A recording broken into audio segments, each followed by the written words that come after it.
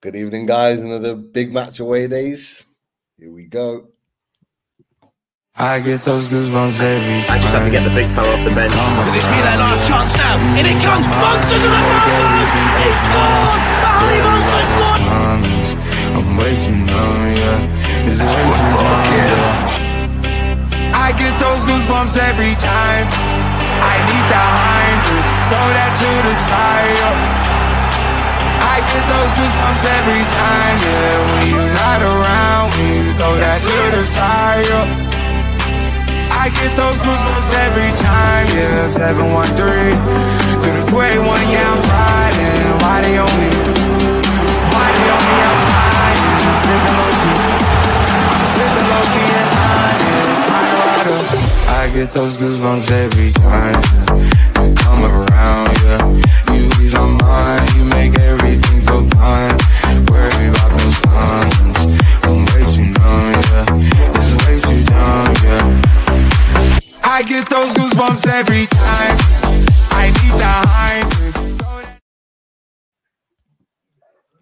Good evening, everyone, and welcome back to Loaded Mag NUFC. We're back again, another match preview, another away days. And of course, back with the main man, Mr. Chris Hall, the old Brandon Blaze in the house. How you doing, fella? How's things? I'm good, mate. Yeah, all good. Really looking forward to having Tom on tonight. One of our originals in the away days. I feel like Tom was one of the first ones that we did. So yeah, great to have him back on. And yeah, I'm still racking my brains now, Pete, as to what I'm going to predict for our lineup. But yeah, I'm all good, mate. How are you? How are you doing? Not too bad. Dortmund midweek out the way. Obviously disappointing to lose, but looking forward to another Premier League game before an international break. Another international break. Oh, drive me mad. Hate them. Oh, that's for sure. But no, welcome to everyone in the chat. So many in there already. I'm not going to name you all, but you know who you are, mods and all.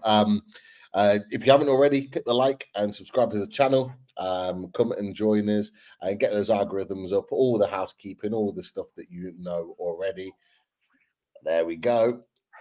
On point as always, Mr. Chris Hall. And first and foremost, thank you for watching and joining us. But of course, away days is not away day. What's the? It was on the other brand, so I had to switch it over. Little switcheroo, but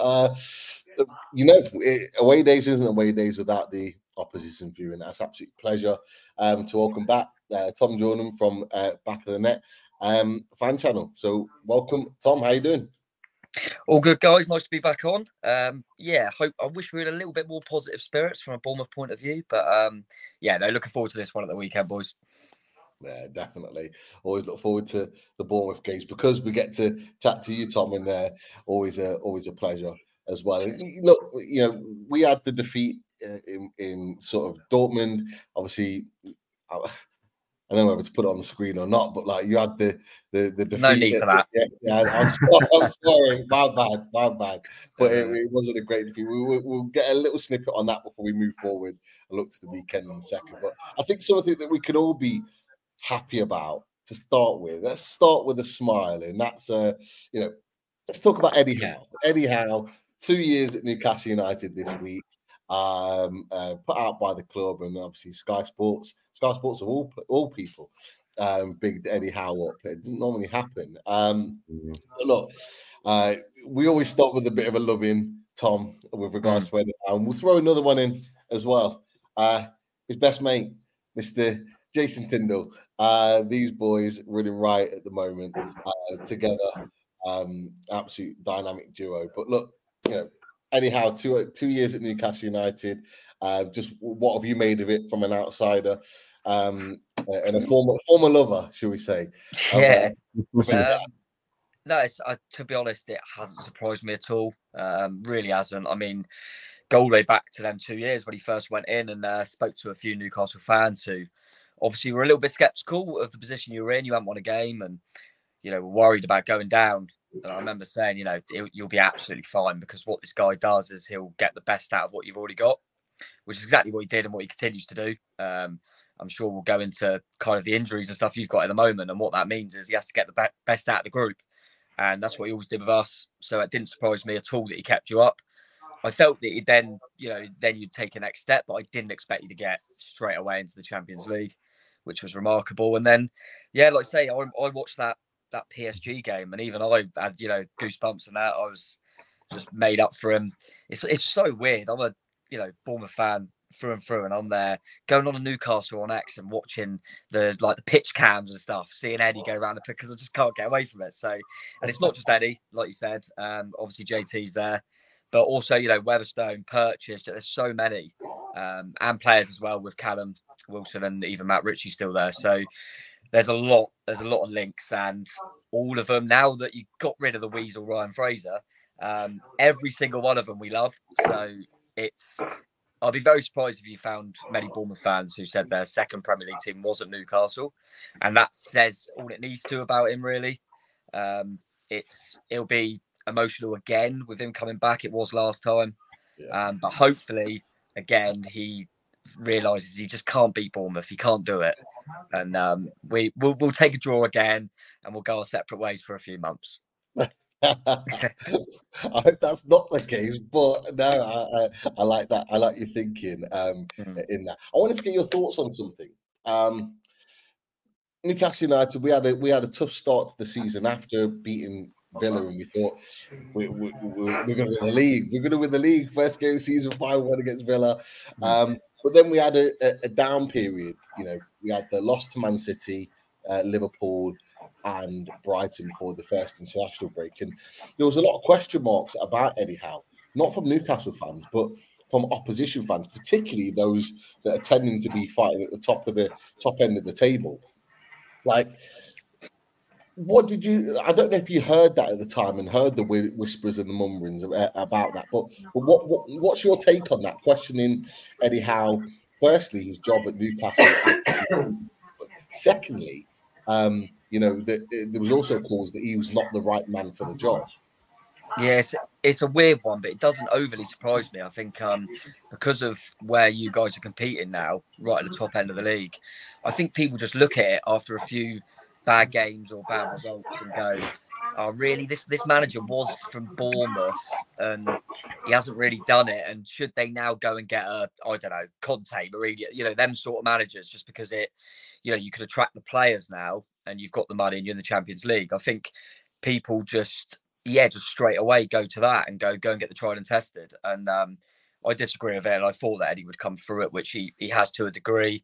Like you say, it was a horrible start of the season. It was similar to us, actually. I think we had Brighton then Liverpool, and you were the reverse way around, and we both had City, and it was a tough start. But I think it's just that, really. I think he's still, weirdly, despite how well he's done at Newcastle in the 2 years, there's still that thing over him of it's Eddie Howe who's managed Bournemouth and Burnley. And I think they just look at some of the big coaches. You obviously see Villa have got Emery, and then you've got all these different managers, and Poch was available for a bit. And I think they just think, Newcastle can get a big name, so why don't they? When really you see there's money spent, but you actually see the players that are available, and obviously the players that he had when he first comes to the club. And I would question if any other manager could have got the most out of them like Eddie has. I don't need me to tell you what he's done to players like Joe Linton, Miguel Almiron. Do you know what I mean? It's chalk and cheese from who they were. They were almost a laughing stock before Eddie come in, and now they're playing in the Champions League and performing. So, I think the good thing is I don't think the Newcastle fan base, from what I've seen, and the Newcastle, the club as a whole, I think they've kind of, are not listening too much to all that outside noise and just focusing on what's going on, and know that they've got a top coach there and a group and a fan base. They're all together and going in the right direction, mate. Great stuff. I knew you'd kind of pour cold water on those outside thoughts of Eddie Howe. But like Chris, to be fair, Chris, we've kind of like spoke about it sort of like outside of these shows, like the kind of the comments and the opinions. We sometimes talk about the opinions of one or two on the 12th man at times with regards to Newcastle. But what's your opinion on all that sort of negativity out there? Because for me, I genuinely don't get it. I don't get it at all. Do you know what, Pete? I just genuinely put it down to jealousy. I think that's all it is. I think there's a lot of fans out there who are just trying to pour cold water or, put a dampener on things. And I think because they look at us and they see how pleased we are, how excited we are, how upbeat we are. I mean, even the result through the week didn't go our way against Dortmund, but it's just great to be back in there. Obviously we wanted to progress, and there's still hope for us to progress, but we're not going to win every game, which I'm sure a lot of fans will appreciate. But I think because we are so upbeat and because we are so, we're so positive, it annoys people, because really there isn't that much for us to be downbeat over. I personally think that's what it is, and they get frustrated. And even in my WhatsApp groups with my mates, whenever I mention Newcastle, Eddie Howe, whatever, I'm always very positive. And as soon as they put something negative on it, because I don't bite to it, they're like, "Oh, what about this? And what about this? What about this? What about this?" But for me, it's just I just see everything very positively now. I'm very much half glass full when it comes to Newcastle, and I haven't always been like that. And I think that's what irritates them. Yeah, no, I couldn't agree more. Definitely down to jealousy, that's for sure. But look, we've got Eddie Howe, and we've got the backing of all of Bournemouth with regards to Eddie Howe. So that'll do for me, that's for sure. But look, 2 years already in charge. Personally, I think there's many more years to enjoy of Eddie Howe, that's for sure. And I don't think the owners are going to budge on that. I think it was Mirdad Gudusi over a year ago, just as Eddie Howe signed his extension after his kind of first year or first season. He made it very, very clear at that point that he sees him as a long-term manager. He even kind of name-checked Sir Alex Ferguson, which is praising itself. But he sees him as being that manager that's going to be lasting that period of time, which for me is massively exciting. But we'll see. But it's great to have those boys in our ranks, that's for sure. But look, I just wanted to take a quick look at the league table. I think you and Chris were just talking just as I was mopping up my mess. But it doesn't make for great reading from a Bournemouth perspective from that. But what were you expecting, say, from your first 10, 11 games in the Premier League? Were you expecting it to be this difficult? Or for you, Tom, were you expecting to be a little bit higher up in the league at this stage? I thought with the fixtures, probably after them amount of games, we'd be in amongst it. I think there's probably two that we feel that we could have got points out of that we didn't. So we went to Everton and were really poor and we lost that game. And you always, the way Everton have been for a long time now, you always feel like you can nick something there. And Wolves at home, unfortunately, we went down to 10 men and conceded late on to lose that one. We could have won that one, really. Apart from that, we obviously got the win against Burnley. And then if people actually looked at it, we've lost to, we drew with West Ham. Yeah. We drew at Brentford, which wasn't bad. We drew with Chelsea. And then we've lost to Liverpool, Man City, Arsenal and Brighton, I think. So, when I say it like that, you go, well, no one would have predicted us to have won them games anyway. So we did know with the fixtures that it was going to be tough and we'd probably be in amongst it. It's probably helped us that the 3 promoted clubs have struggled. But equally, I probably expected maybe Everton and Wolves to be a little bit closer to us. But how quickly it can change. A couple of wins.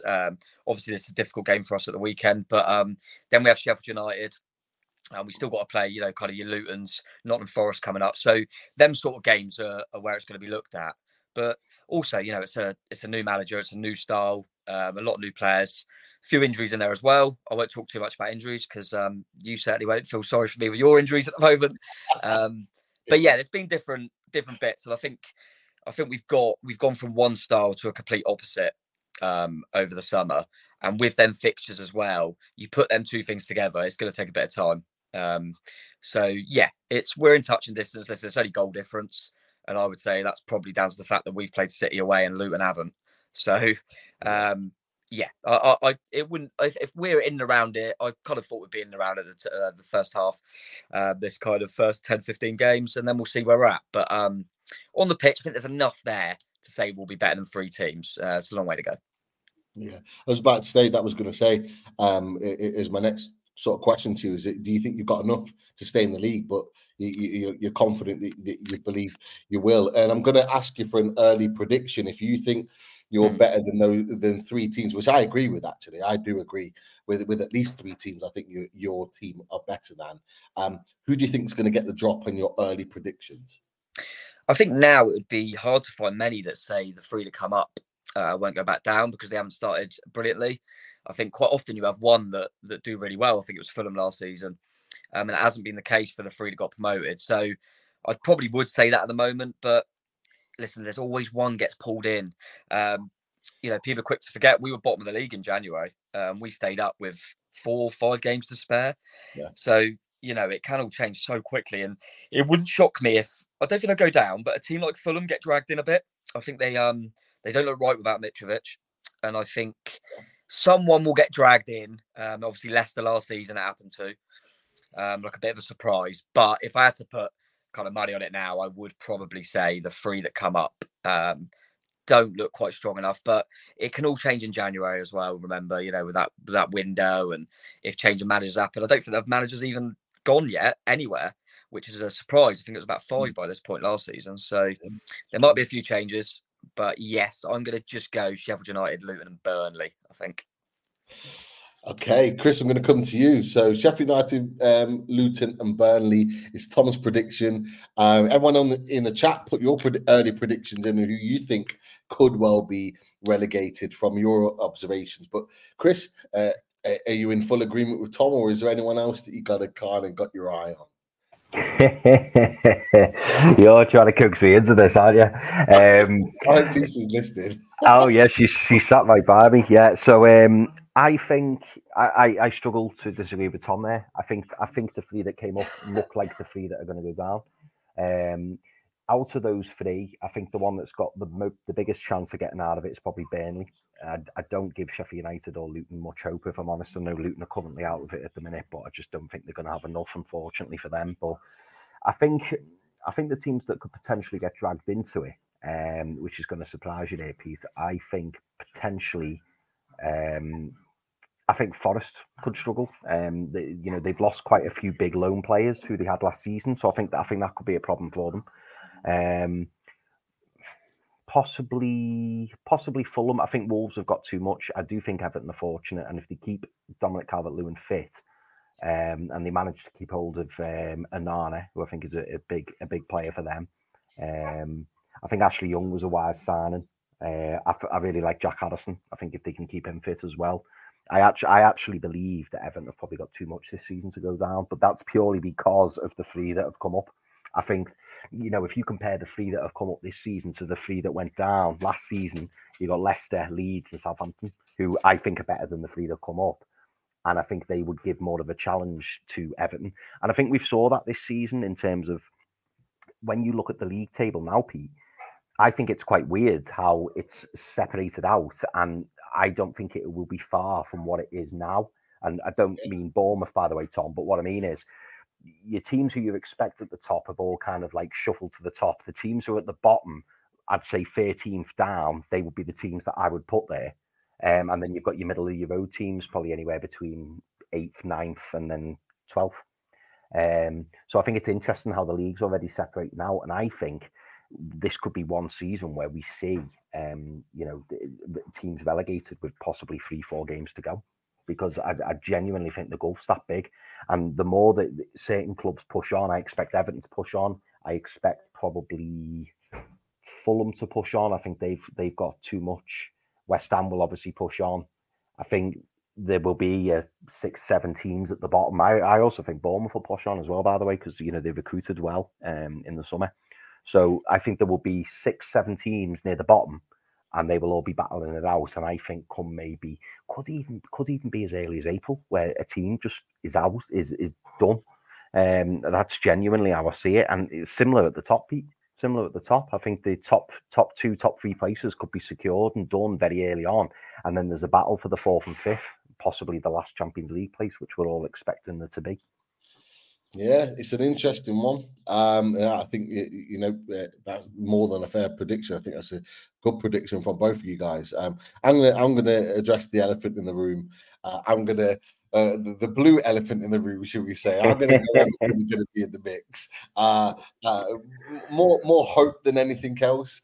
But I do hope that they're in the mix. And actually, a few in the chat have talked about the possible 12-point deduction that was talked about just over that's a week true. ago. That's true. That if that happens, that might change people's perceptions on Everton.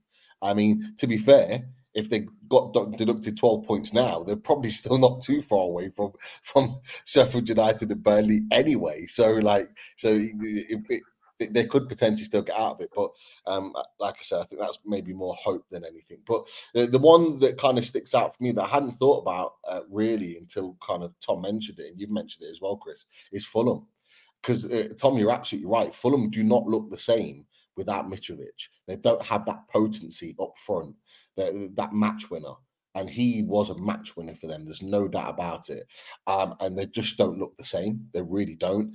And there's no surprise that they've gone from battling at this point last season up at 8th, 7th, 6th, which is what they were for a period last season, to now battling down the lower end of the table. And look, that defeat against Man United at the weekend was bad. Like, Man United were bad. They were dreadful. I watched the game and they still managed to nick a win. And a half decent Fulham team, I think, would have put them to the sword. There's no doubt about it. But we'll see with that one. I think that Fulham are definitely an interesting one to watch. But I do think Bournemouth are definitely going to get out of it. That's for sure. Their team and the way they play, I think, is too good in comparison to those other teams. But I just want to briefly touch on the top end of the table. Chris, I'll stick with you with regard to this. Newcastle United sitting in 6th after 11 games. Close or in and around to the points tally that we had this time last year. Are you happy with that start? Could it have been better for you in your mind, or are you happy with where we are right now? And what do you project sort of in the next month about where we are potentially going to be? I think we've got a decent run of games. So to answer that last point there, Pete, I think we've got a decent run of games. So I think we're going to give ourselves a chance. And I think by Christmas, we could potentially be in the top 4, top 5. If we carry on the way that we are, I think we've got a decent run now. That Arsenal game was huge.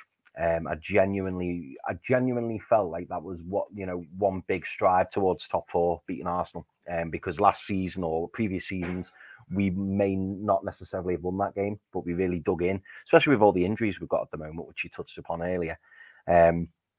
I think I still feel really confident and I think this is the way I described it to you last time, Pete. If we're talking top 5 for the Champions League, I struggle to see 5 teams better than us this season. I really, really do. Obviously, at the moment, there looks like there's 5 better teams, but I fully expect Tottenham to drop off. That Tottenham have now got a silly amount of injuries, which we all predicted. And, if they're missing a Maddison, if they're missing a Romero, a Bissouma, players like that, Udogie, who's been really good for them this season, they're going to really struggle. That's huge. Arsenal are having a bit of a wobble. I still think Liverpool aren't playing very well, but they're managing to get results. I think they've been very, very fortunate this season, none more so than against us, which we won't talk about anymore. But yeah, I mean, the 3 teams that stand out for me as in, I think the top 3 is set, is probably going to be Man City, Arsenal, Liverpool. I think they will finish in the top 3, in my opinion, at the end of the day. But I think 4th and 5th is definitely up for grabs. And do I fancy us against Tottenham and Villa and Brighton? Absolutely. I think we could definitely be in the mix of those. I just can't see 5 clubs better than us at the moment. I think worst case scenario, we'd finish 5th, unless of course we drop off a cliff and we start really struggling. But I just don't see it. Chris has kind of got us around sort of 5th place, 4th, 5th in the league. For what you've seen this season, do you think that's achievable? Can we recreate what we achieved last season, finishing 4th? For what you've seen this season from Newcastle? Yeah, I probably agree with most of what Chris said there. I think City will win the league. I think Arsenal will probably get 2nd and Liverpool just behind in 3rd. And then I actually think it will probably be between Tottenham and Newcastle for that 4th place. it might not matter because obviously fifth could get Champions League anyway.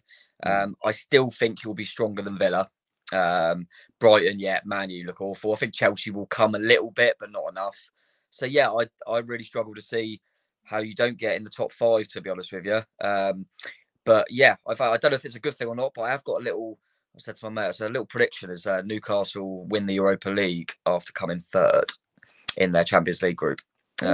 Whether that's a good thing or not, I don't know. But I just looked at the kind of last couple of fixtures, and you finish at St James's, don't you, against Milan, and look at how the results could go. I think you could go and win the Europa League, which would be a weird one. But yeah, I think fifth in the Europa League. There you go. Wow. Okay, people in the chat. Would you take that? Fifth in the league, Champions League football, potentially, and the Europa League. Predicting as a trophy is Tom. Tom, you can come again, that's for sure. But Chris, what do you make of that? Oh, I'd take that all day. That'd be brilliant, wouldn't it? I mean, I think the Europa League finals in Dublin this year, if I'm correct in thinking. So yeah, I'd definitely be going to Dublin if we got to the Europa League final, 1,000,000%. Yeah, that's right. Yeah,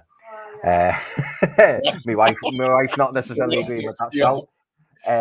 But yeah, definitely be going over for that. And yeah, no, I mean, getting some silverware in the old cabinet and ensuring Champions League football as well next season, which again gives us that scope to be able to spend and really, try and kick on even more than what we have done already. Because I do believe next summer will be an even bigger window than this summer just gone.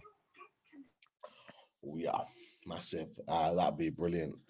To coin a phrase, says it might not be in our hands to finish third, but I do think we're going to beat AC Milan at St James's Park. So I do think it could well ride on what happens in the next group of games when we go to PSG. So not a bad prediction there, Tom. Let's keep an eye on that as that progresses. That's for sure. But look, I think there's been a few questions, so we'll come to those questions in a second. But I just wanted to sort of get your opinion on some of the signings that you've made this summer.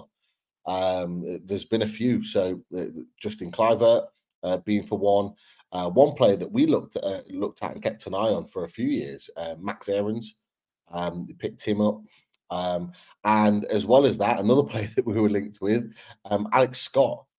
Seems to be highly rated by you guys at Bournemouth. But just tell us about those three in particular. Yeah, so I mean, the last player you mentioned, Alex Scott, looks like the really exciting one, to be honest. He came into the club injured, as we knew. He's played 3 games and probably been our best player in all 3. We were like, blimey, if we got here, he looks incredible. And then he came off injured against City. So he's a doubt for the weekend. I feel like probably if he's got any sort of knock that we won't risk him, just because you've then got a international break, and he's had a long-term injury at the start of the season, and he's just come back. So it would be, if there's any sort of risk, I don't think we would risk him. But yeah, he's been special. He's going to be a real player. He is. We've got Kluivert's kind of come in and out of the team as we probably expected. We got quite a lot of wide options. There looks like a bit of potential there. He's been at quite a few clubs. Obviously, you had his old man for a bit, didn't you? We did. So, and I think that probably doesn't help him because he was so good. But he's a good player. He played really well in the cup against Liverpool. Got his first goal. But at the moment he's been more of an impact sub. But he's been decent for the squad. Max Aarons has really impressed me. Right fullbacks so don't always get the kind of credit they deserve. Really get overlooked, but. Yeah, he's been one that's been highly rated for a while, and I thought it was a real coup for us to get him for a decent fee. So, yeah, I like him. He's helped us out at fullback. Him and Kirkes, who's at left back. I was going to say, it was his birthday the other day. I think they were celebrating. So yeah, he again another player that we'd heard about on our channel, a good young left back. Coming in. So has he had a good start for you guys? Yeah, he's been really good. It's not a shame, but these players are, Milos Kerkez in particular is a teenager, and he's played every week at left back. So he's still very raw, a lot of potential there. But yeah, we like these players. Zabani's another one who come in last season but was injured, Ukrainian centre half, and he's like playing every week at centre half. He's really good, but he's like 20, so they are quite young. So I think we've got got to take. Sometimes we put a lot of responsibility levels on these players because of the fees. You'll probably have it the same with people like Lewis Hall and Livramento, who, yes, they're big fees because that's what you pay these days, but you're not paying for now. You're looking for a few years and them to be with you for a while, and that's what we got to remember. The only shame really was we lost Jefferson Lerma on a free to Palace, and the player we replaced him with was Tyler Adams from Leeds, who was an exciting one that a lot of big clubs wanted, and he's probably out for the season. Hasn't played. He came in injured, played 15 minutes in the cup, and now it looks like he'll be out for the majority of the season. So that's one of them things that you just, obviously you've kind of had a bit of it with obviously the situation with Tindall and also Harvey Barnes. Hopefully it won't be as long, but it's just one of them things, isn't it? You sign a player and you're really excited, and what can you do? I know Tyler Adams has got a bit of a history of a few injuries, so real shame for him. But it was the fact that was our replacement for Lerma. So not having him available has been difficult because some of the fixtures I said to you that we've had, and you don't have a defensive midfield player, it's really tough in transition stuff. You just get caught. And that's been our main issue, to be honest with you. We've had to play Lewis Cook's kind of been in defensive midfield, and he's not as natural at that. So that's been a blow. But the new owners have shown that they'll put their hands in their pockets. So I think if we need it a little bit in January, then they'll certainly look at it again, even if it's just like a stopgap for Adams' injury. And we also got Sinistera from Leeds, who has had a few knocks. He got his first goal against City. So, we're still hoping to see a bit more from him, but it's still early days. And, we're still waiting for a few of them to kind of... Because you still say that, like, Billing and Solanke and probably Kelly are our best players that we already had. But it's going to take a bit of time with the new lads. So, we're excited about little bits we've seen, and that's, I think, why the optimism is there of being okay, because you think these players are only going to get better. They're all at a good age, so we're still hopeful, mate. I just want to stick with Lloyd Kelly because apparently there's an issue with his contract at the moment. He's not willing to sign a new contract. We've been linked with him with a move in January, ourselves and Tottenham.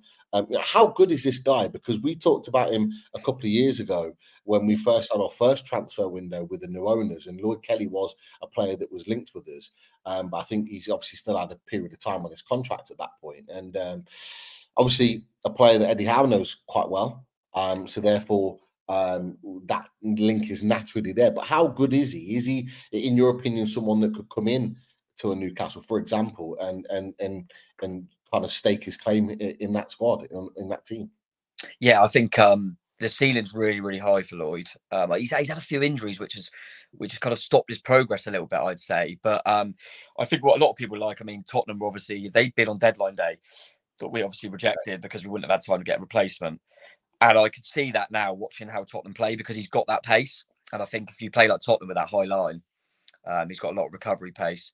I think what almost doesn't help him is that he can also play left back, which means sometimes you just shove him there, to try and, like we've done it sometimes. Kirkes is quite attacking, so we'll just put Kelly at left back to keep us a bit more solid. And when really he's a centre half and he's a bloody good one. I could see, I did hear that when, like you say, when Eddie first went to Newcastle, that it looked like that could happen. It didn't quite materialise. That wouldn't surprise me. I know there's links in Italy as well. A few clubs want him. He won't be signing a new deal. I can't see it. We kind of knew this was going to happen. Unfortunately, we've got to that position. Fair enough. But it's going to be one of them that, because he's out of contract at the end of the season and can go for nothing, I don't see anyone tempting us with a big enough offer in January to take the gamble. I think, if you get like 10, 15 million, you kind of go, it's not worth it because he could keep us up. So I think that will probably be what happens. It was similar with Lerma. I think Newcastle will be in it. Like I say, Eddie Howe bought him to the football club. And he actually bought him in to replace Nathan Ake, really, which says a lot, because we'll put it this way, Ake's probably the best player I've ever seen in a Bournemouth shirt. Was incredible for us. And he bought Kelly in as that left centre back, thinking, he could be the one to maybe go up to that level. So, yeah, I think if he went to Newcastle, just thinking about it, I was thinking he's not as good as Botman for me. I think Botman's brilliant. But what he'd do is, because he can play left back as well, he could do what Dan Burn does quite well. Dan Burn's really a left back that can play centre back. And I think he would, the depth and the flexibility and the way you'd be able to rotate a little bit better there would help you. So, yeah, I could see that. I could see Tottenham. And I'm not sure about abroad. I know there's been a few links there as well. But, yeah, we know we're going to lose Lloyd probably. and he'll probably have the captain's armband on at the weekend. So, yeah, he's a player we like, but a player that we probably knew this was going to happen with, to be honest. And that's why we've brought in a few young centre-halves, probably anticipating that this would happen. Interesting. We'll have to keep an eye out on that one. Newcastle United fans, Lloyd Kelly could well be a topic of conversation in the Full Early Transfer show over the January month ahead. Who knows? We'll wait and see. Look, we're going to get into the game now because I know we've got you for a limited time, Tom. And of course, the way we do it on this show is that we love some stats. She say I'm Mr. Roll, smooth, just like a silk, soft and cuddly. Hug me up like a quilt, I'm a statistical lover. No take me fee, no filth with my sexual physique. Ya know me well built, oh me, oh my, well. Can't you tell I'm just like a turtle crawling out of my shell, gal? You captivate my body, put me under a spell with your sit on the fence perfume. I love your sweet smell, you're the only young girl who can ring my bell and I can't take rejection. So you tell me go to hell, I'm statastic. Tell me doomtastic, touch me in me back. She say I'm Mr. Romantic, call me statastic. She touch me in my back. She says I'm Doctor.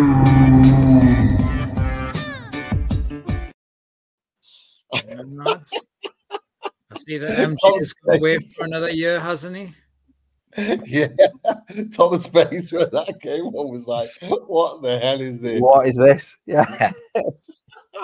Oh, brilliant! The stat lover is in the house. Keith, welcome in. Great to have you back. To throw us some stats our way. How are you doing, fella? And of course, what have you got for us this week, mate? Yeah, I'm doing good. Thanks. Hope you're all well too. Got a load of stats here. Loads of head-to-head stats. Although they haven't played each other a lot of times, Newcastle and Bournemouth, but I do have a load of stats here about the individual teams, goalkeepers, players, and loads of general stats as well about where both clubs are at the minute. So Newcastle's all-time record in this fixture: played Bournemouth 16 times, won 7, drawn 5, and lost 4 games. And a few of those have been at St. James's, surprisingly, as well, in the last 10 years. But Newcastle have scored more goals in this fixture, 26 goals compared to 19 for Bournemouth. And Newcastle have got a better defensive record, 5 clean sheets compared to Bournemouth's 2 in this fixture. Eddie Howe, his record in games against Bournemouth, he's managed 3 games. He's won 1, drawn 2, and lost no games yet. Nick Pope, he's kept 5 clean sheets so far in 11 Premier League games this season, compared to Bournemouth's Norberto Morara Neto, who's kept 1 clean sheet for Bournemouth this year. Callum Wilson, moving on to the players, has only played once against his former club and is yet to score against them. Could this Saturday break that for Newcastle and Callum Wilson? Anthony Gordon as well. Just speaking a little bit about Anthony Gordon, he's scored 5 goals in his last 11 Premier League games, and that's as many goals as he's scored in his previous 51 appearances. So he's really coming into form. Really very much one of the high points in Newcastle's season so far. He's also had 4 goal involvements in his past 5 Premier League games, which is as many as he has in his previous 32 Premier League games before that. So he's really hitting his stride now at Newcastle. Wanted to talk a little bit about Jamal Lascelles as well, who's came in and done a fantastic job since covering for Botman. Although we still miss Botman, Jamal Lascelles against Arsenal, only Kieran Trippier, Fabian Schär and Joe Linton had more touches while Lascelles also made 27 carries, and on the ball, Lascelles completed 86% of his passes, 19 of those, 31 passes, found a teammate, were between 15 and 30 yards. So he's really coming into his stride. Dominic Solanke, He's Bournemouth's top goal scorer this season with 5 goals in all competitions this season. And moving on to some general stats here to round off. After winning 2 of the first Premier League games against Newcastle, Bournemouth are now without a victory in the past 7 games against Newcastle, with 4 draws and 3 defeats. From 2013 to 2020, Eddie Howe has managed just 2 wins in his first 10 matches against sides he's previously managed. So 2 draws and 6 defeats and a couple of wins against Burnley as well included in there. And since then, Eddie Howe has won 3 of his last 5 games he's managed against former clubs. Bournemouth, they have 6 points from 11 games in the Premier League this season. And only in 1994-95 season have they had fewer points at this stage of a league campaign in the top 4 leagues. Also as well, against after last week's result, Bournemouth have won none of their 19 league games against Man City, 2 draws and 17, and that's the most that a side's had without winning against a side in Football League history. Newcastle are unbeaten in all of the 5 Premier League away games against Bournemouth. 2 wins and 3 draws. Again, just stressing earlier that a much better away record against Bournemouth, surprisingly, than at home at St James's, where Bournemouth managed to get a couple of wins against Newcastle. Only at Birmingham, St Andrews, where they managed to get 6 games unbeaten, have they got a better away record against a team in the Premier League without losing. And just rounding off a couple more, after losing 3 consecutive Premier League games in August and September, Newcastle are unbeaten in the past 7 games. They've scored 20 goals in that run as well in 7 games, and they've kept a clean sheet in 5 games in this run. 9 of Bournemouth's Premier League goals this season, they've came from open play. They're the only side yet to score from a set piece so far this season. And Bournemouth have only won just 1 of their past 15 Premier League games. They've had 1 win, 3 draws and 11 defeats, with a few defeats at the back end of last season as well. And that win came against Burnley, Vincent Kompany's Burnley, as well, 2-1 a couple of weeks ago. And that rounds off the stats for tonight. Pleasure as always, Keith. Fantastic stats in there. Nicely balanced and well-rounded as always. We appreciate it, and so do the chat as well. And Tom, you got some backup. Sorry, Chris, 1 second. I just stole it off you. He's got some backup. Up with Tommy Jordan, back of the net. The fan channel team, they're rallying around you for some support tonight. Great to have him on there. Brilliant stuff.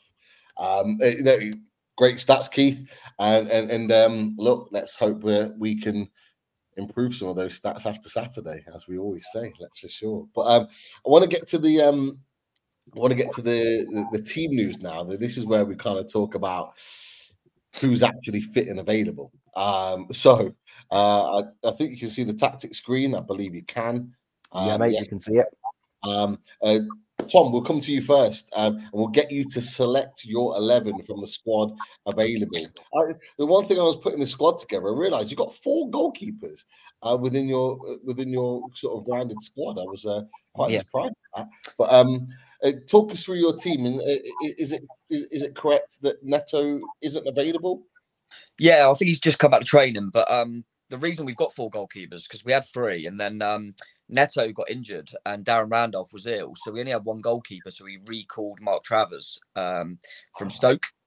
He was out on loan at Stoke. So yeah, Mark Travers has come back from Stoke but hasn't played yet. Radu is on loan from Inter Milan, has been filling in for Neto because Neto and Darren Randolph have been unavailable. So he'll probably go with Radu again. He might chuck Travers in just because we let in 6, but I think if you're going to be sensible, I think you'll probably just stick with Radu in goal.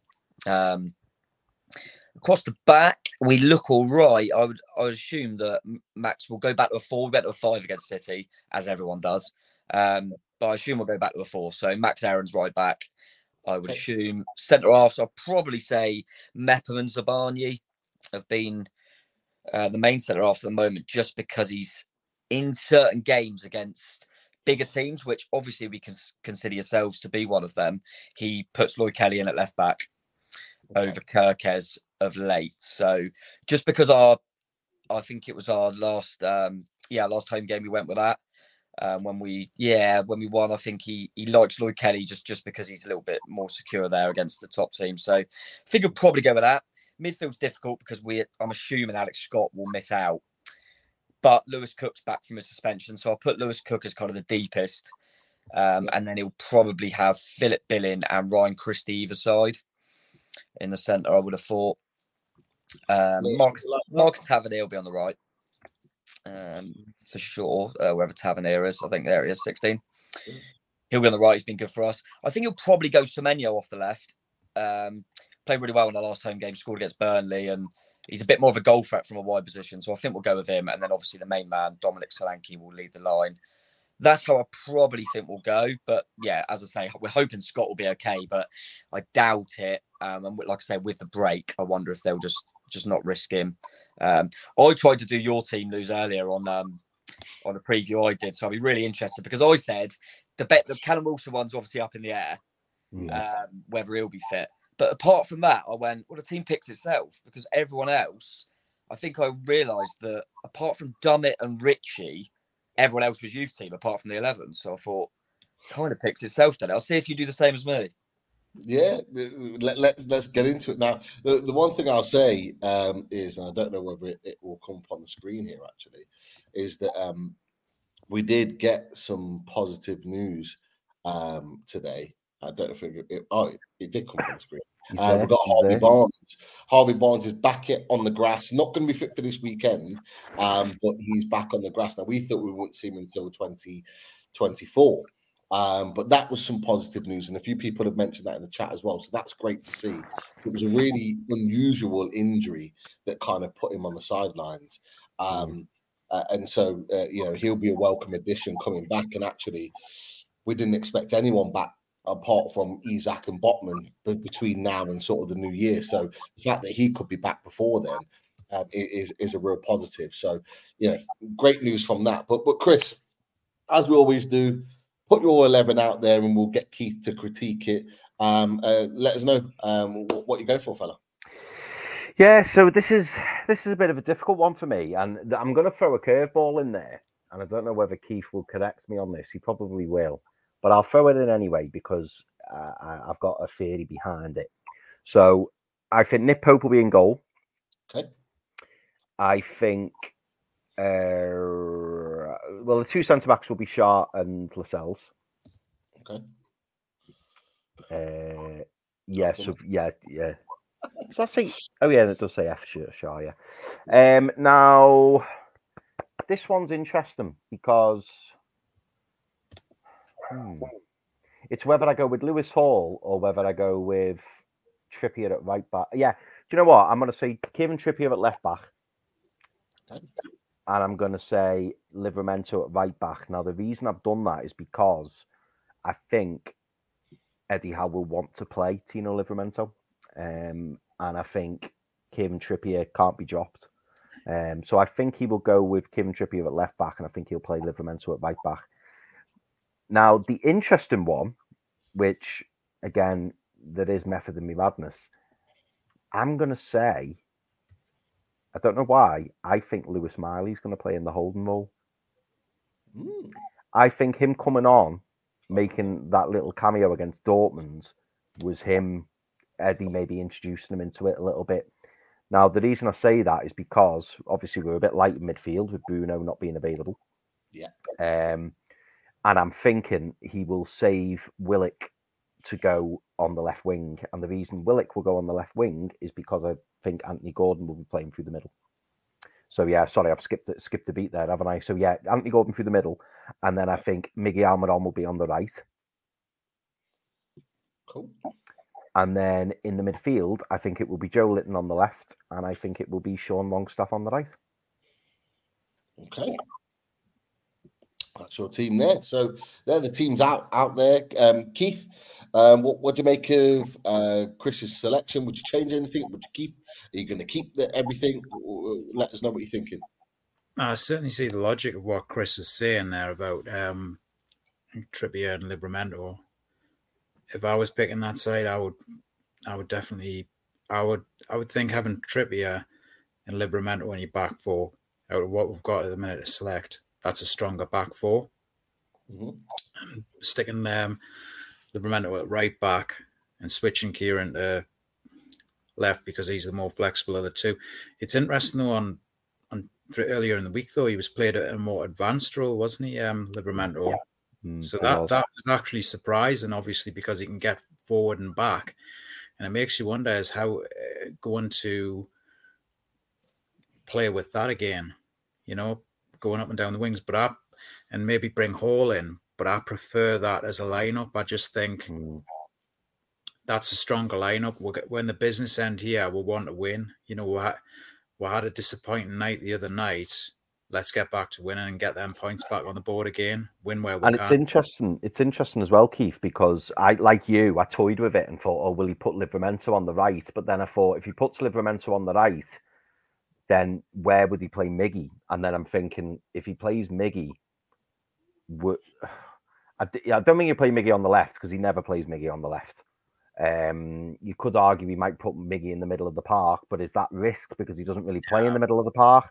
So it's like, well, it's not his he's strength got to play Miggy in the centre. It's not his strength. His strength's on the wings there, forward and back. So, yeah. I mean, if Hall plays a part, will he play in that right back role, or could he play in the middle of the park? Has he played that role earlier this season, like against City? Where was he playing when he played against City? I think he did play central midfield on the left of the central midfield. Tell me if I'm wrong there, Pete. He did. So it's either, for me, it could either be Miley or it could be Hall in the middle of the park there. But I do agree with your logic as well, Chris, what you were saying. Eddie seems to tease it in a game earlier. He'll seem to bring people in for maybe 15, 20 minutes to sort of see how they are, see how they'll get on in a game. And then it seems to be like a precursor to the next game where they actually start. So I can actually see that being a more likely decision that it would be Miley. And it's just a decision of, is he going to keep the similar formation to what he did the other night, and have Livramento playing in a more advanced role and having Hall in there? But I think I'm going on the basis, picking the team here, that this is your strongest side. Go with that back four you've got, Chris. Stick Miley in there because it's logically, I think, Howe will put Miley in there. You've got Joe in there, and you've got Sean Longstaff. That's a strong midfield, and then you've got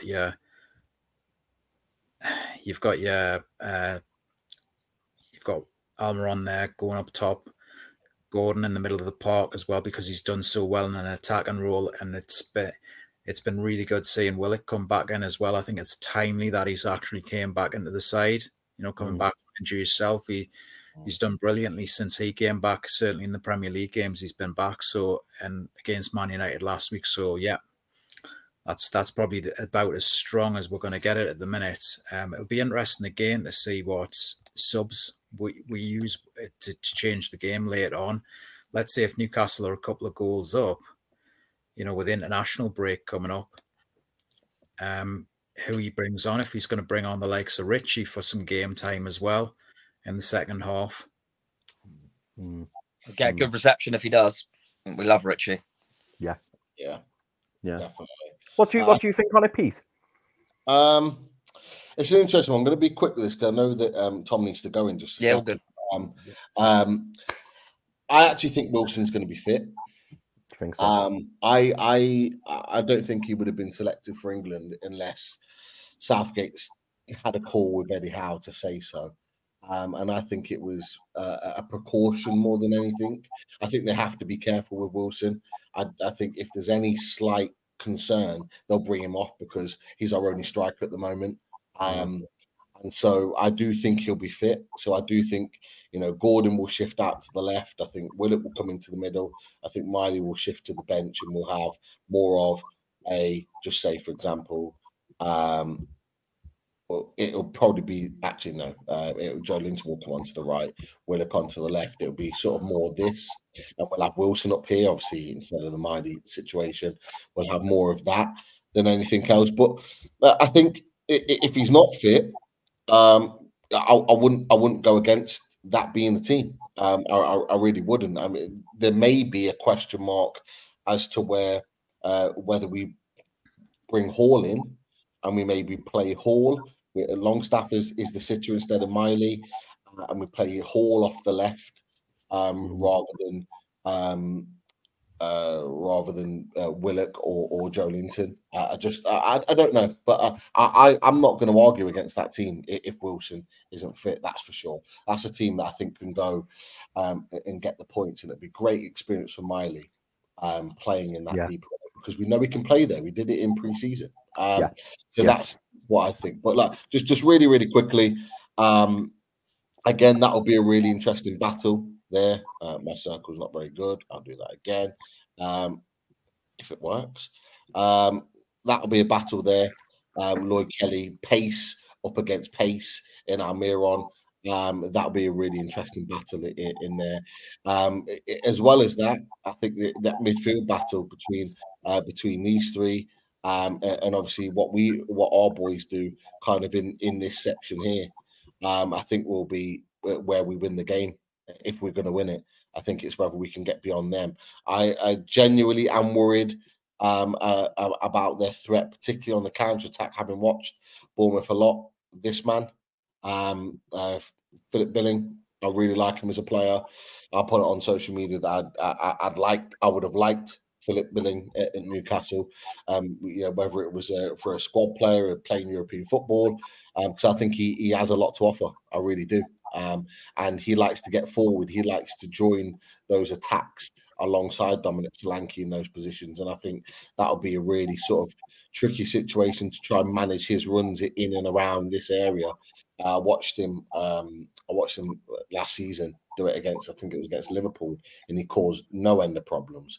I do think this partnership has enough to keep Dominic Solanke quiet, but I don't know enough about Semenyo and Tavernier, so I don't know what they're capable of. But I would trust Livramento up against anyone at the moment with the way he's playing. He's playing so well, arguably our best player in every game that he started. And with Joe Willock playing on that left, I think that'll be a really interesting battle against Max Aarons.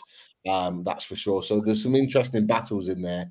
But I think Longstaff is going to be key in that midfield. He's protecting in here, looking after Miley and making sure that things are ticking over if that team is playing. But yeah, they're just kind of my initial thoughts. I do think it could well be a counter-attack or a set piece that wins the game for either team. We've got to remember Bournemouth's is a tighter pitch. We like bigger pitches to play in and use the space. But actually, from a pressing point of view, that smaller pitch is perfect for us. So it'll be interesting to see, where we get our joy from. Because I think it was from a high press situation that we actually nicked the equaliser where Almiron scored last season. And whether we do that again, that team here that you've selected, Chris, with Gordon leading the line with that high press in and around here could be the difference. But yeah, they're just kind of some of my thoughts on that, really. If anyone needs to add anything. I think I was going to say that that was my only. So when I had to predict the Newcastle team, and I basically just didn't have Miley. I had Hall, and I think that was my feeling behind it. I know Miley's obviously someone that you're looking at, but because Billing's such a main threat, I just think that would be chucking him in at the deep end, putting him up against Billing, who is probably our main man at arriving late. He runs into these areas, doesn't he? Yeah. So he will literally be coming up against Miley directly. Yeah, so I just wonder if he puts Longstaff in there just because he relies on him a little bit more trust. maybe, and then you can always obviously bring Miley on if the game's going as according to plan for you guys. But yeah, that was an interesting shout, putting Miley, and that could happen, I suppose. But I'd probably prefer that because I think Billing will be able to catch him out a few times. But as you say, Livramento, I'm a bit worried about. He's ex-Southampton, so he'll get a few boos. But I watched that game against Dortmund, and he was best player on the park. So yeah, a little bit worried about him. And it'll probably be who he plays at each. I get that, putting Trippier to the left. I think Livramento probably more comfortable on the right, but he'll cause problems. Ex-Southampton, they get boos, so he'll probably, they always get pumped up when that happens, don't they? So bit wary of him. Definitely, it should be interesting. But yeah, certainly that midfield choice will be interesting, and I do think it hinges on Callum Wilson, who I do think will be fit, because I genuinely think he'll want to be in the Indian team and he'll want to prove his fitness. He's fighting to get into that Euro squad. This will be the last squad, in my opinion, that he gets into for a major tournament, and I think he's going all out to fight with Ollie Watkins to get into that squad. Currently scored more goals than him in the Premier League, and I think he's going to want to be able to prove that after Watkins scored, and I think he's going to do everything he possibly can to be in that squad, and that means playing on Saturday. So I do think, in my opinion, that will happen, but we'll see how that one works out. For all we know, well, Botman and Isak in the squad, because you know what Eddie Howe's like, you don't tell us anything, and then all of a sudden we've got those boys in the squad, and then our confidence levels are through the roof. But look, great discussion, boys, and great opinions on both teams and how they will work out. And look, if we could continue that for another hour, I'm sure we would do. But look, Tom, I know you need to go at this point now. So first and foremost, a massive thanks for you joining us. Always a pleasure. It feels like just a chat in the pub with you when you're on the show with us, and it's a great time. But just before you go, plug your channel and also give us your prediction. Yeah, cheers, guys. Back of the net AFC Bournemouth podcast. So yeah, go and check that out on YouTube and all that stuff. It's a difficult one with a prediction, because last season I came on for the home game and the away game, I think, and spoke to you, and I said you're going to dick us. We're all over the place, and we drew both games. Yeah. So now I'm thinking, well, do I just say you're going to dick us again? Because it worked. Just go the other way and say that you'll hammer away. Yeah, I don't think that'll happen. I think like you said when you read out the stats, I know that I think we've only ever beaten Newcastle at home when I wasn't born. So we haven't got a good record. I've seen us win at St James's a couple of times. Beat McLaren there, and I think it might have been Rafa as well. But yeah, we struggle at home. Maybe we could nick a point. But because it worked for me last time I was on the channel, I'll say you'll win. But I've got to feel. Put it this way, we all know we're going to get points off teams in and around us is more important. But if we can't be a little bit optimistic with the injuries you've got, the suspensions you've got, it's a good time to play, you guys. You've just come back from Dortmund. You've got so many injuries. We've got to look at that as right. We could get something there, because they're down to the bare bones. And if we can keep ourselves, if we're in the game on kind of the hour mark, you're not going to have loads of ammo on the substitutes bench, whereas our bench is probably going to look quite strong. So yeah, I think we've got to hope we can nick something out of this. So yeah, my head says you'll probably have too much. My heart says we'll nick a 1-0 again. Ooh, okay, yeah, we'll stick to that, or 1-1, and then we'll see how it transpires. But look, we'll let you go, Tom. Cheers, boys. Speak to you soon. Cheers, turnaround game. Take care. Cheers. Legend. Take care, Tom. Take care. Great to have Tom on. Brilliant guest. Great opinions as always. We always enjoy that chat, don't we, Chris? We do. Yeah, he's a top lad, Tom. And do you know what? He made me think then as well about the injuries and stuff like that, and the fact that they did get 2 draws last season. That is interesting. So hopefully it doesn't bite us on the bum, because this would be typical Newcastle, wouldn't it? To not pick up maximum points when we've had that fantastic win against Arsenal. So hopefully we can do enough. Definitely. And look, Toonarmy.com, they put a tweet out earlier. Eddie Howe could field an outfield team of unavailable players this weekend. You just look at that team, obviously with Bruno on suspension. It's a pretty good team, I'm not going to lie, with potentially Callum Wilson not being available. There's a lot of players there. to choose from that could have been difference makers. And it goes back to the Dortmund game. You know, you look at those sorts of players that were missing. Those guys could have come on and made the difference to get us back in the game, or started to ensure that we weren't in a position where we were losing. So, you know, we are going through a difficult moment at this moment in time with injuries and stuff, and we will get a point in this season where we've got the absolute riches of anybody to choose from for a starting 11, and things are going to get better. That's for sure. There's no doubt about it. But it is going to be interesting. There's no doubt. But look, we'll fight on. We'll keep fighting on through the injuries, and we'll move forward. But is there any comments, questions related for us? I think there may be a few before we kind of wrap up.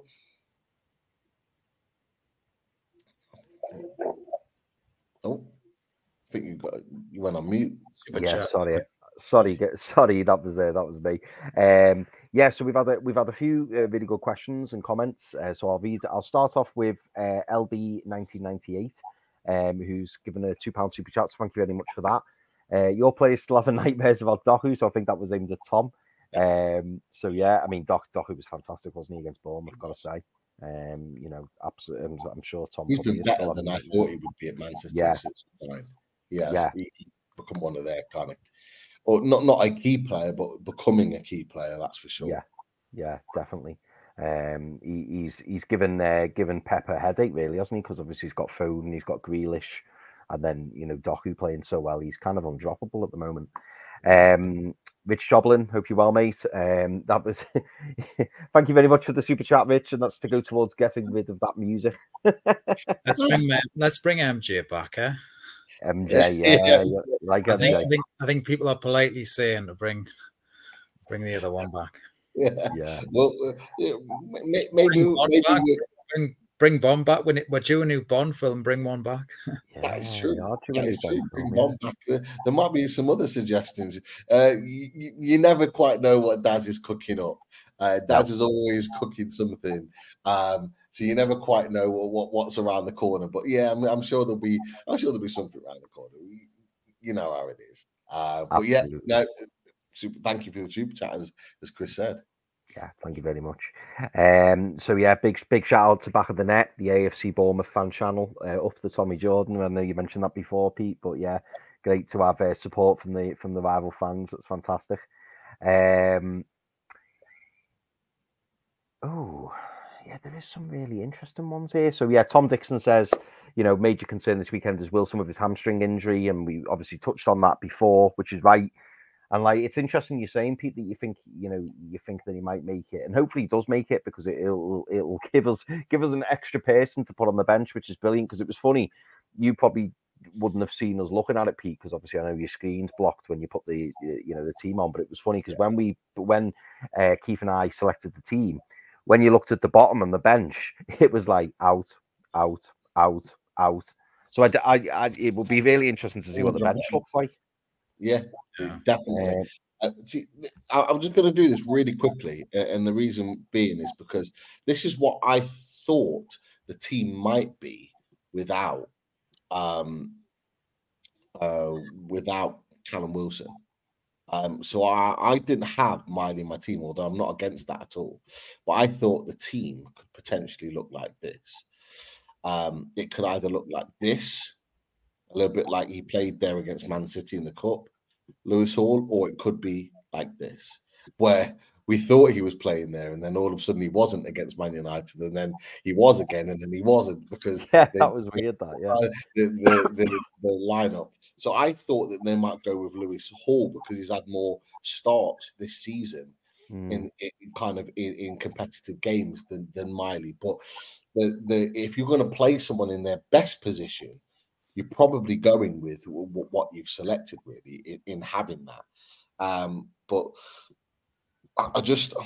I'm not quite. For me, I do think, honestly, that the majority of the players that play on Saturday are probably going to play a full 90. So, for example, Miguel Almiron will probably play a full 90. Anthony Gordon will probably, if he's starting up front, will probably play a full 90 because he's got the rest then because he's not in the England squad.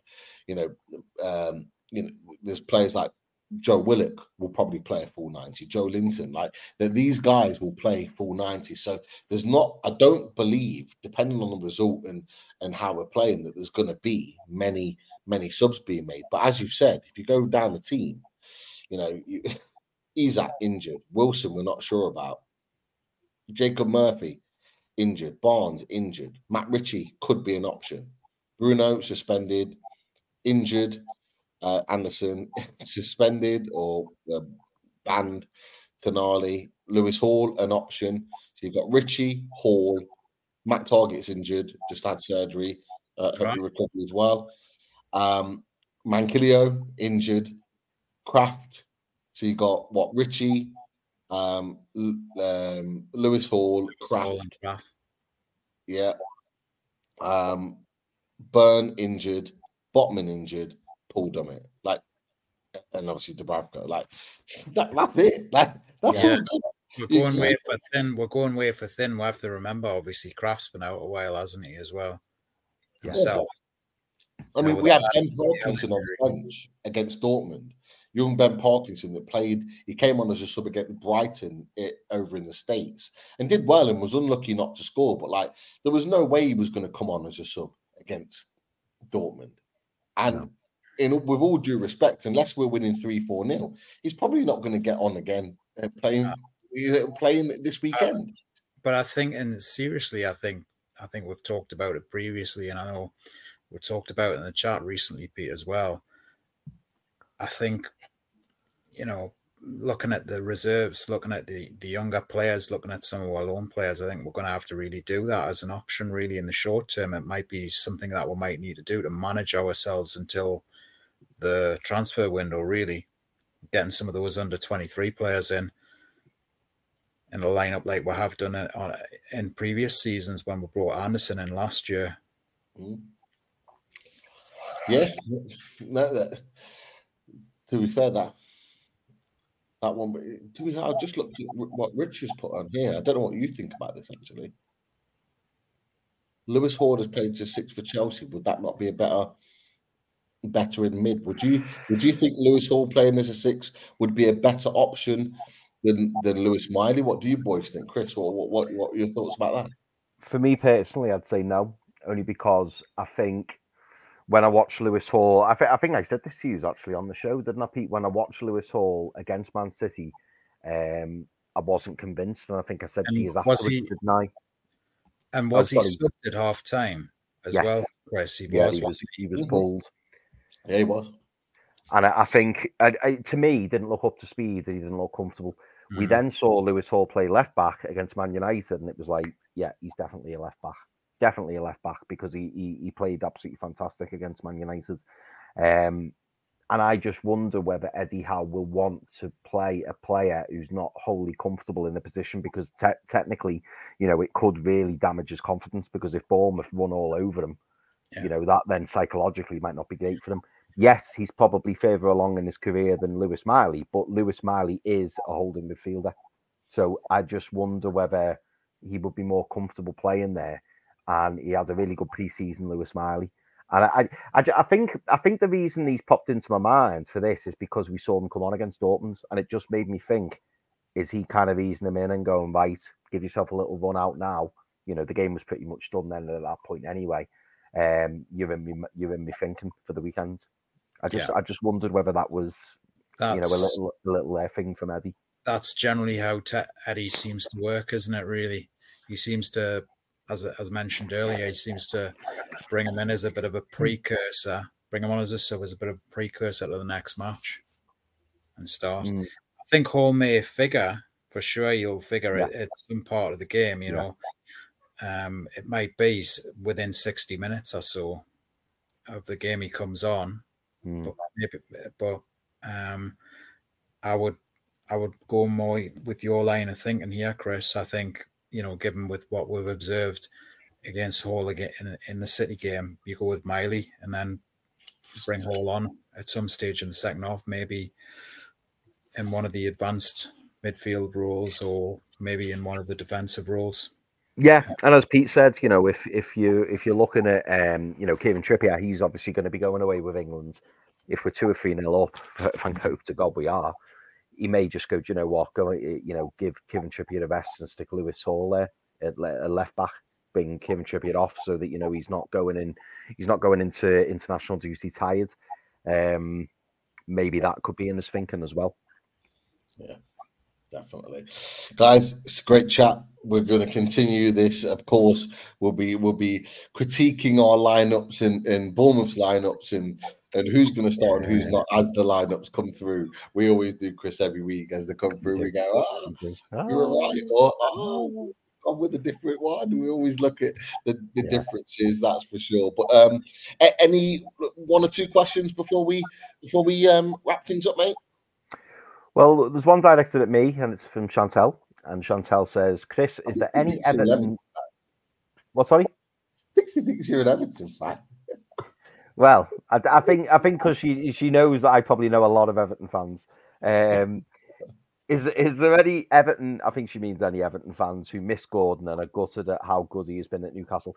The answer's no, because they are all still very bitter about Anthony Gordon, and they still all tell me how rubbish he is, and how they robbed 45 million off us, and how he's no good, and we'll soon all hate him. But like we were saying before, Pete, offline, I just keep smiling, and in fact, no, it wasn't offline. It was earlier on in the show, wasn't it, when we were saying you know, about all the anti-Newcastle hate. I just take it all on the chin. Well, because can I just ask you at this point, Chris, if you can recall, I may be able to give us the perspective from Merseyside, because I cannot recall what was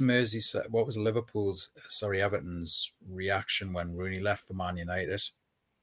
That's a good point. That was it was. Do you know what? It was quite similar. It was quite similar to the Gordon reaction, but they just weren't as angry. It was more that they understood why he left because it's Man United. Man United, yeah.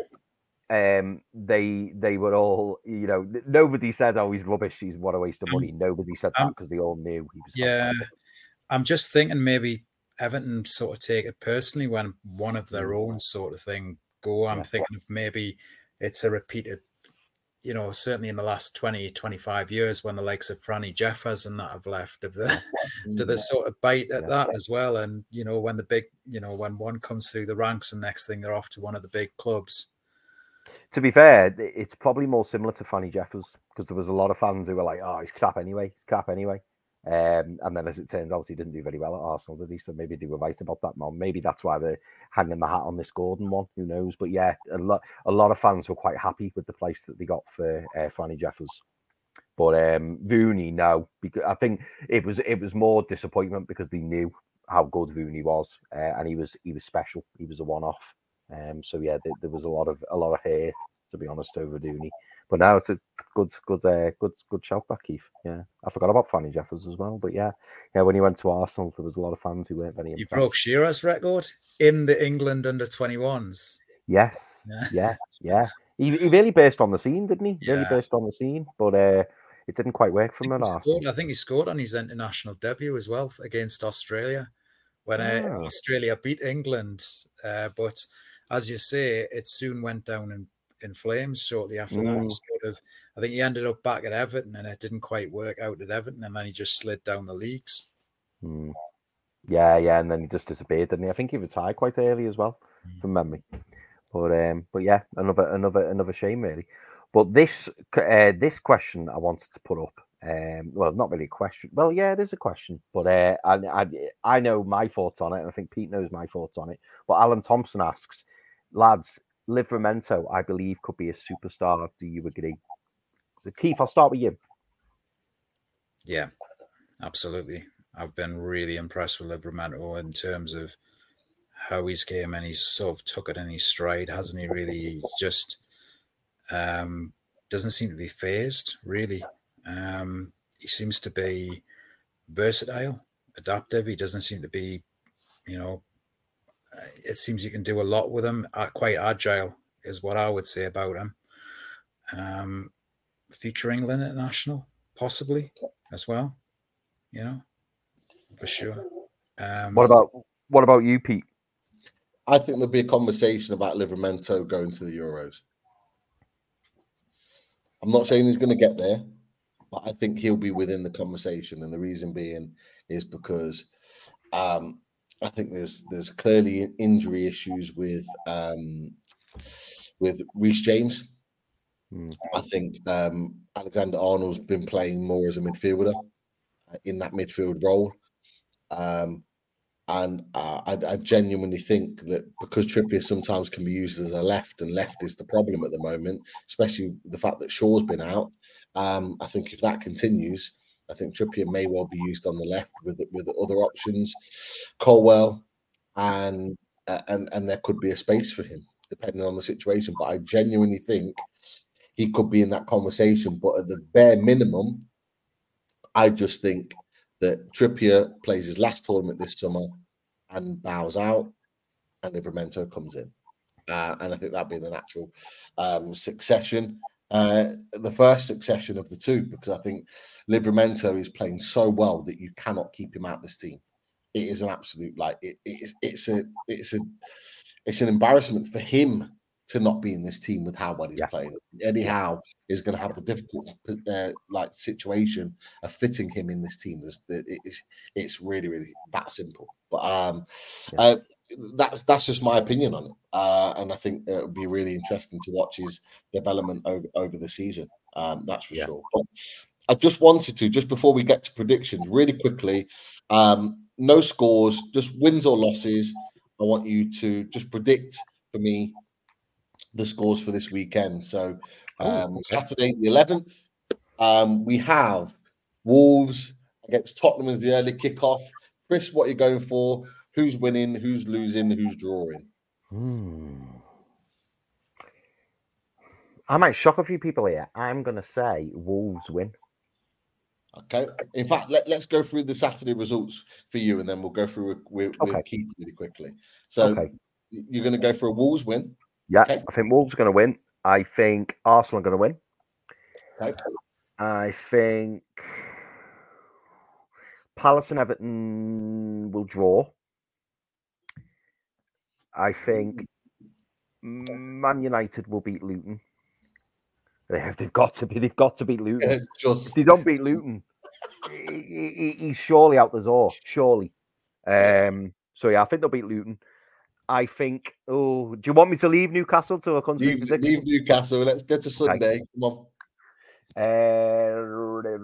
I think Villa will beat Fulham. Okay. Brighton will beat Sheffield United.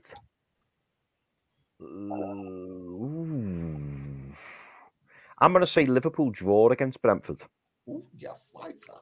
Yeah, I'm going to say Liverpool draw against Brentford. I don't think Liverpool are due a little slip up, and obviously they lost tonight, didn't they, against Toulouse, which some people in the chat have been making fun of, which I enjoy.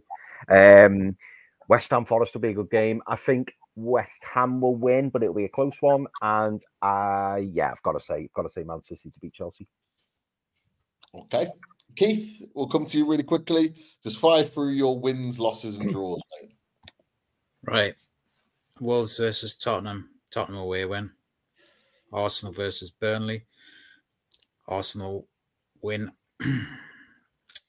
Tricky game there with Palace and Everton, because Everton have been playing well recently. I think Palace might shade that one.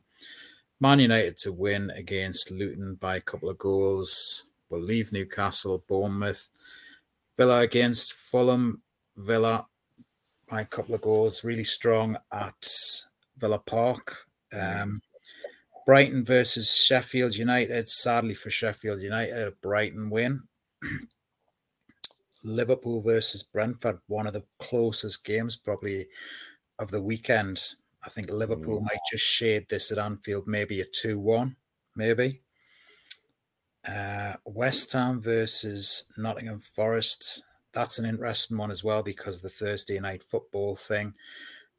Forest playing really well last week, got a great result, but I think West Ham at the London Stadium will win that, and it's going to be a Man City away win, comfortable away win back at Chelsea. I know Chelsea got that amazing result on Monday night, but I think City will be too good for them.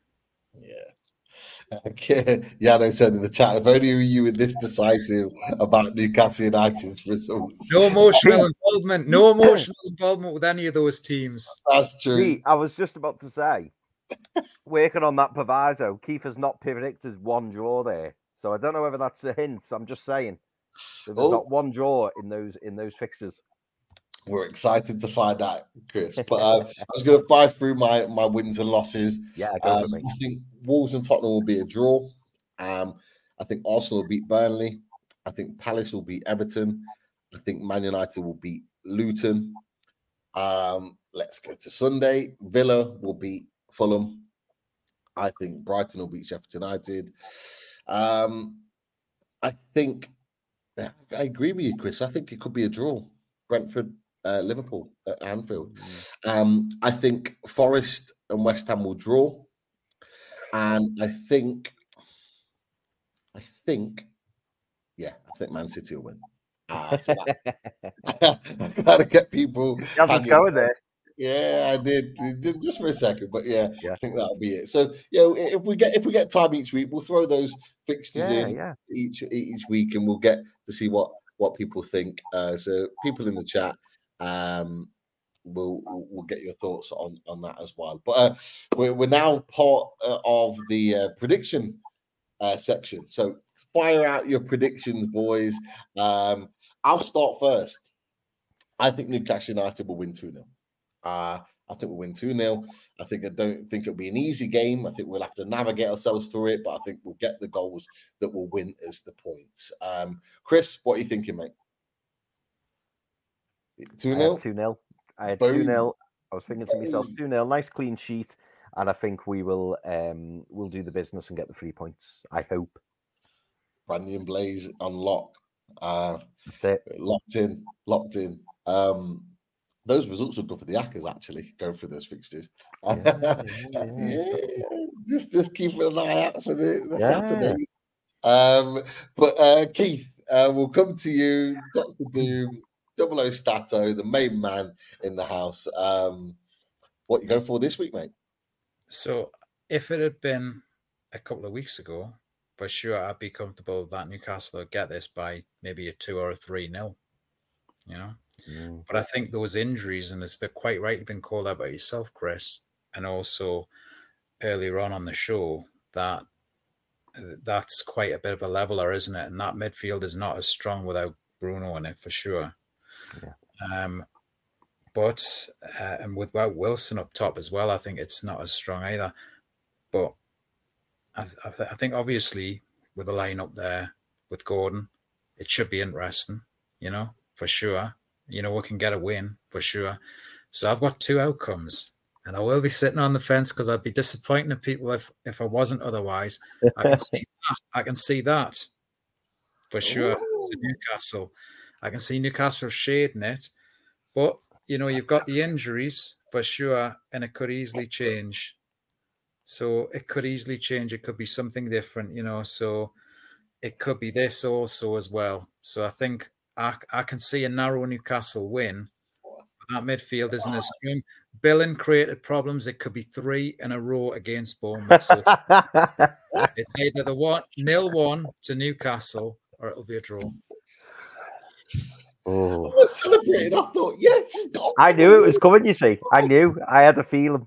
But no, I can see why you're saying that, Keith. I can see it. I can see a Newcastle win for sure. I can see Newcastle narrowly shading this one. I think they might just have enough. But that the injuries is worrying me for sure. I think we've only got like 13 regulars now out of it, given how many players are out injured.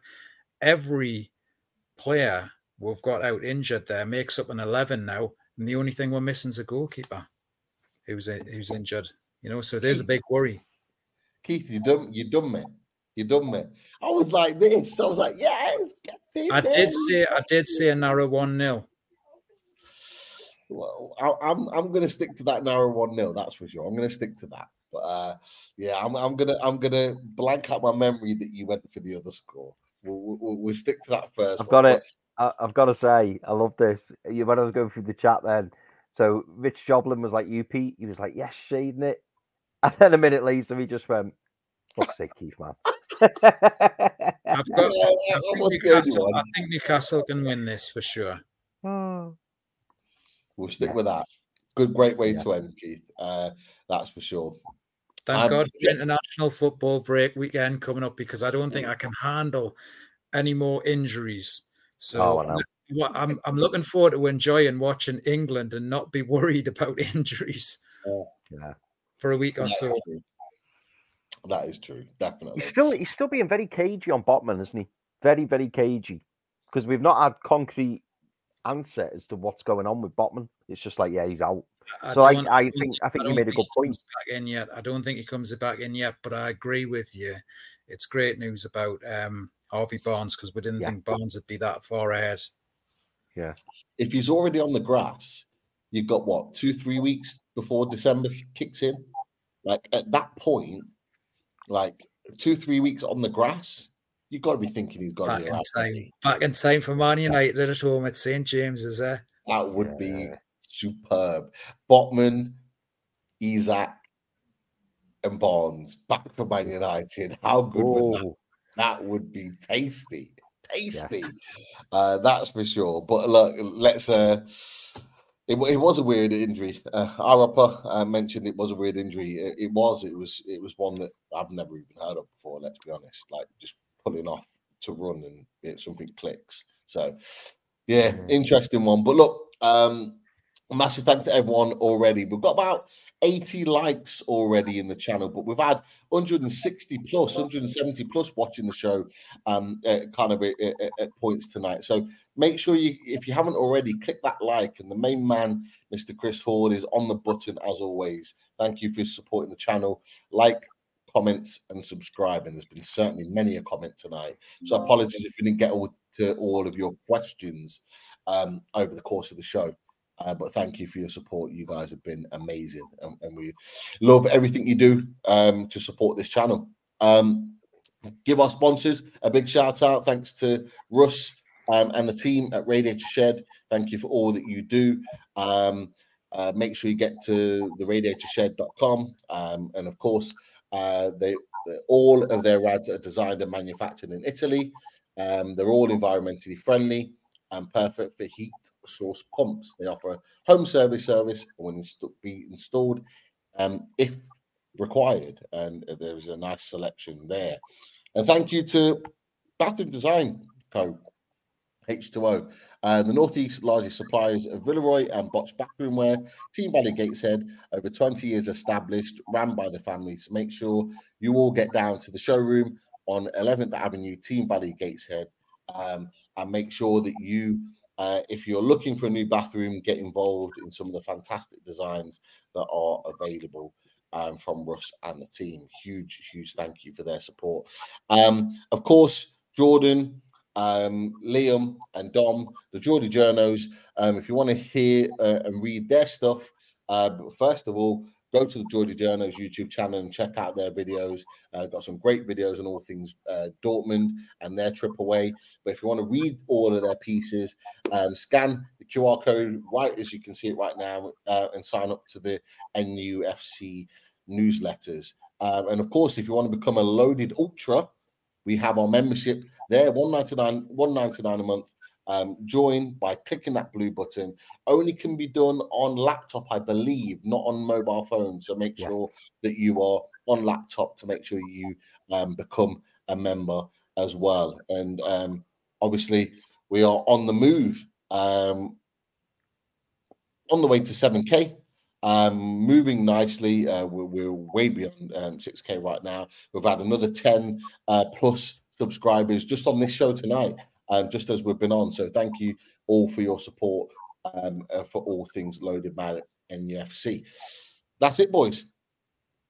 Another show down, another preview down.